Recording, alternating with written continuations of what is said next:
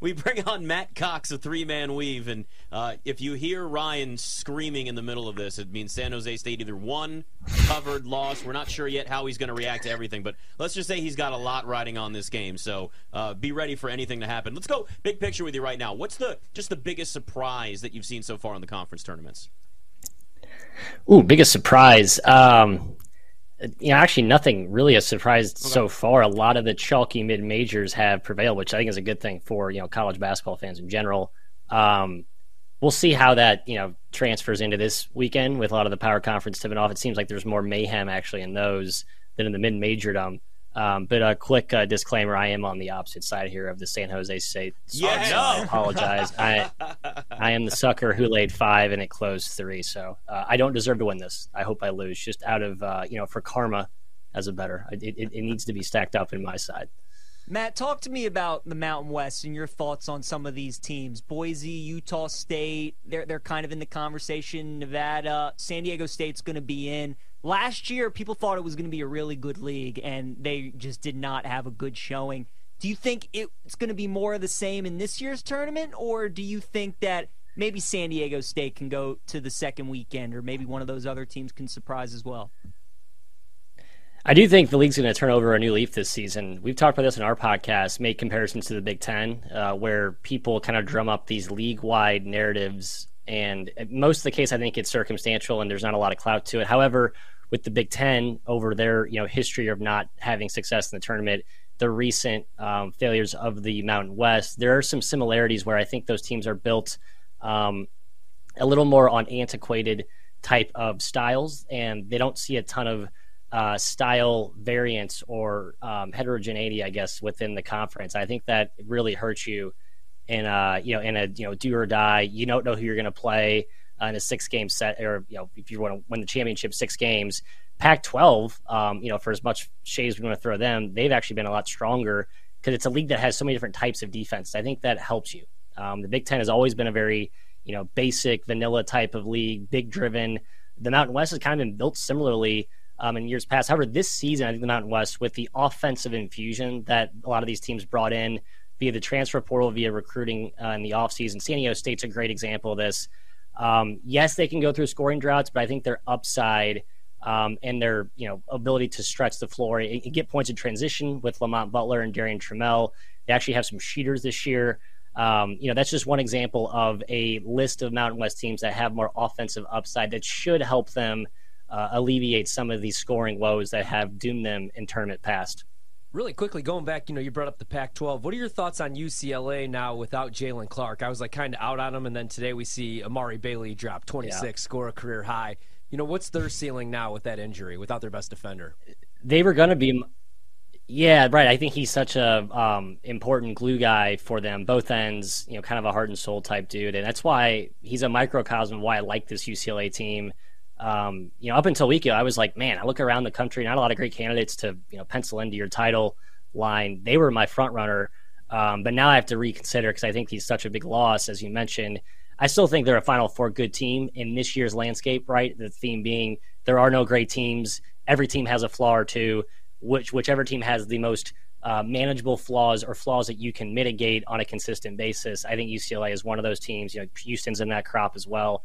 The team I like though more is Arizona. I just think their bigs are really starting to play well. I worry about their guard play, but I do think Arizona is actually a team that I'd put just as much stock on to go deep. Where you could look at the Final Four and there might be 2 Pac-12s that pop up. People might be surprised, but really start to finish, these 2 teams have been awesome. Just no one tracks them because they're out on the West Coast and they're playing after 10 p.m. Central every night. Right. Talking to Matt Cox, three-man weave, BetMGM tonight. We were talking about this a little bit at the beginning of the show. Duke comes out with a huge win. Big win against Pitt. And there's going to be people out there that think, oh, Duke's back. Here you go. They're getting hot at just the right time, which is true. They are getting hot at just the right time. But when you watch Duke right now, and we look ahead to the NCAA tournament, despite whatever happens now through the rest of the ACC tournament, do you see a team that can make a run to even just the Sweet 16? Or is that more of a maybe they're out the first weekend? No, I'm all in on Duke. I am the square sucker, whatever you want to call me. Yeah, I bet Duke today, first half and full game. I'm on them again tomorrow. I saw Circa open this at a -3. They were taking a stance trying to protect themselves against some Duke money. However, it seems like there's been some counterpunching, people that agree with what you just said, like, whoa, pump the brakes. Okay, they beat Pitt one time, great. Miami's kind of owned them recently, and maybe it's not all the way fully solved yet. Wait, what's the reaction here? What's the live update with Nevada, San Jose? I need a quick interjection. They tied it. I do not want overtime because we know what happens in overtime. Oh, I if do. we go to overtime, I don't deserve it. 15 seconds. This is what happens. You might be reacting with this live right now because we've got 10 seconds left and it's tied at 65 here. So Ryan's either going to, he's on This might be a edge. BetMGM first with a guest reacting live. Off the This'll front be- of the rim. Oh, you got overtime. You got to be kidding. No, me. I'm got sorry. overtime. This is Overtime. where you hit the forehand winner. You hit the forehand winner in tennis. You get the let, and you have to apologize. You know, out of etiquette to you. This is how I feel right now, so I apologize, and I don't It's all deserve good. it. But no, back to Duke though. I'm in on Duke. I think I grabbed some. What's my official title futures price, which I don't always endorse taking. I think the money line rollover is usually a better approach, but there's some 4-1. 40-1, 50-1 in the market if you can find it to win it all. I think Duke's worth a look. I really do. I think the way their guards are coming together, their bigs are starting to actually play defense. I had questions about Coach Shire, or Coach S, as I like to call him, early in the year. I think he's solved that partially. Not all the way there. And worth noting, I am a Duke fan, so there might be some bias oozing through my microphone. But yeah, I think Duke is worth buying in on. Matt, what about some of these other potential number one seeds? Bama probably should be on the one line. Purdue, we'll see what happens in the Big Ten tournament. Kansas, they won today, but going forward, it's so tough to repeat in this sport. You said you like UCLA, you like Houston. What are your thoughts on those three teams, though? Bama, Purdue, and Kansas. Yeah, I think they're all flawed. Alabama didn't look so vulnerable until their recent, I wouldn't call it a skid, but they've kind of come back down to earth. A lot of it, I think, is correlated to the whole Brandon Miller saga.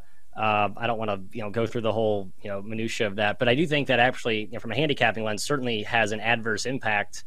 Talked to Jeff Goodman. He was saying that Nate Oates has been doing a lot of damage control behind the scenes. There's about a week and a half or two where his time in prep was not what it was pre that.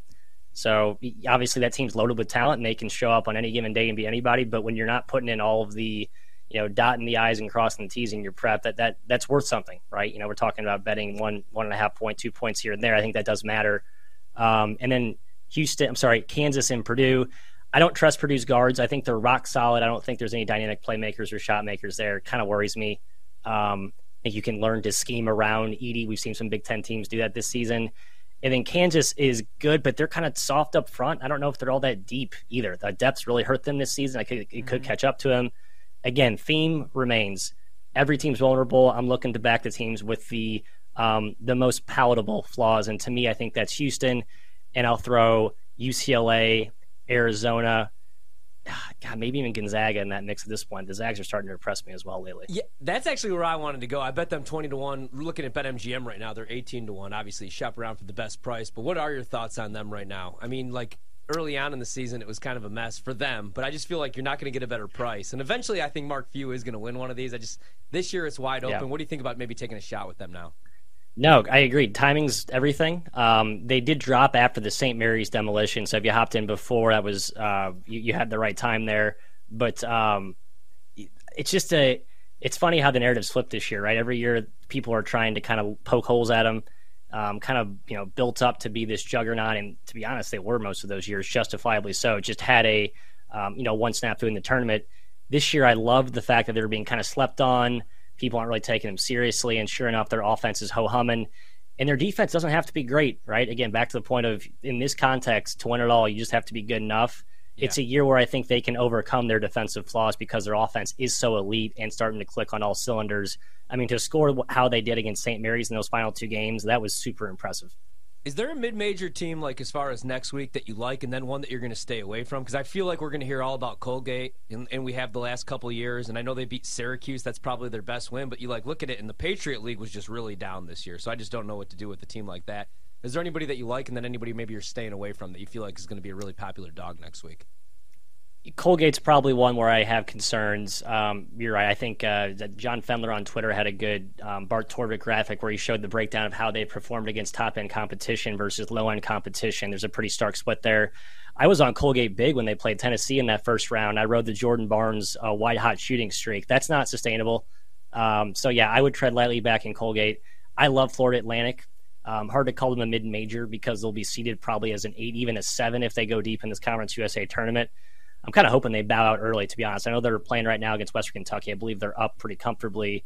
I was sort of rooting for them to get knocked early, sort of a reignite some motivation there, give them a little extra time off to rest and prepare, maybe make them a little more undervalued, slept upon as they enter the tournament. They're a complete team, in my opinion. They have a legit enforcer, former Texas Tech transfer Vlad Golden up front, ton of talented guards who are old, proven, and a lot of whom actually have pedigree that people don't realize. There's a couple of power conference down transfers. It's hard to find a team that's had guys that have stayed around for multiple years. FAU's one of them. I think they kind of have that sleeper Cinderella type makeup that people should be looking to buy into. North Carolina's down 3 right now to UVA. How far do they need to go in the ACC tournament to give themselves a shot, in your opinion, to get back to the NCAA tournament? I think if they lose in the title game, they'll be sitting on pins and needles. Anything short of that, the committee puts them in. It's just a program inclusion, if we're just being honest, which I'll be honest. I'm fine with them in Dayton. It'd be cool to see some blue blood participants. Call me a homer, front runner, elitist defender, whatever. But I don't think if they come up short of the title game, they'll be watching, they'll be an NIT team, I guess is what they'll be. Matt, we see it every year in March Madness. There's a team in first 4. There's a team that gets in and they win like 2 games. Sometimes it's like a VCU and they go to the Final Four. When you look at the bubble, who's the team that you think if they get in, they could be dangerous? Is it North Carolina or is it somebody else for you? Yeah, I don't believe in UNC as much. I know they've been playing better lately, but this team doesn't have the same makeup as last year's team that just got white hot and turned into a bottle rocket down the stretch. I see USC floating at a 10 seed. If they kind of fell back into 11 seed, Andy Enfeld's been in that playing game twice. He's made runs from that spot. I think they can defend. I actually like the Trojans. The one team I am looking at is Penn State, as I currently sit here with a Illinois -2 ticket, feeling like a fool the third time I bet against Penn State in the Illinois matchup. The Nittanies have been quietly rock solid down the stretch. They have a star in Jalen Pickett. They've learned to kind of mix and match some lineups to mitigate their lack of size, I should say, up front. And I love Micah Shrewsbury. I think he's a rising star in the coaching ranks. It's just a team that no one's talking about seriously because they really haven't, been on the national stage in big games the last couple of months. But I think they're a real threat to go deep. Just the way they play, they spread you out, can slow tempo. They have that giant killer type of DNA. So would that be the team if I was going to ask, we got about 1 minute left, any Big Ten team that can make a run? Are you out on Purdue? Who do you think can make a run? I was trying to talk myself into Indiana because I love, Trace, but I can't do it with them. Is there anybody that you would trust in March next week? No, I don't really trust Big Ten teams. I will say Indiana is probably one of the few I do trust because I think they have a legit star in Hood Schifino. Worried that they rely too much on him and they have a lower floor than maybe I would have thought a couple of weeks ago, but still super high upside, title upside in my opinion. Penn State's the only other one I trust. Rutgers, nope. Illinois, too Jekyll and Hyde, in my opinion. I think we're seeing it right now. Iowa can't defend. Maryland can't win away from home. Michigan State, Northwestern, So, you go down the line. I'm kind of selling a lot of these Big Ten teams again. Matt Cox, 3-man weave, as busy as anybody could be this time of year, so we are very grateful you gave us your time. Thanks, After about 3 minutes, good luck the rest of the week, okay? No, hey, better luck to you. You deserve it. Dude. Thanks, man. Appreciate Look at that. 72-67 now. All right. Yeah, that is the first that we've had a guest on that was on the opposite side of somebody on this show for the same bet. Yeah, and we were given live play-by-plays, what's going on? That was great.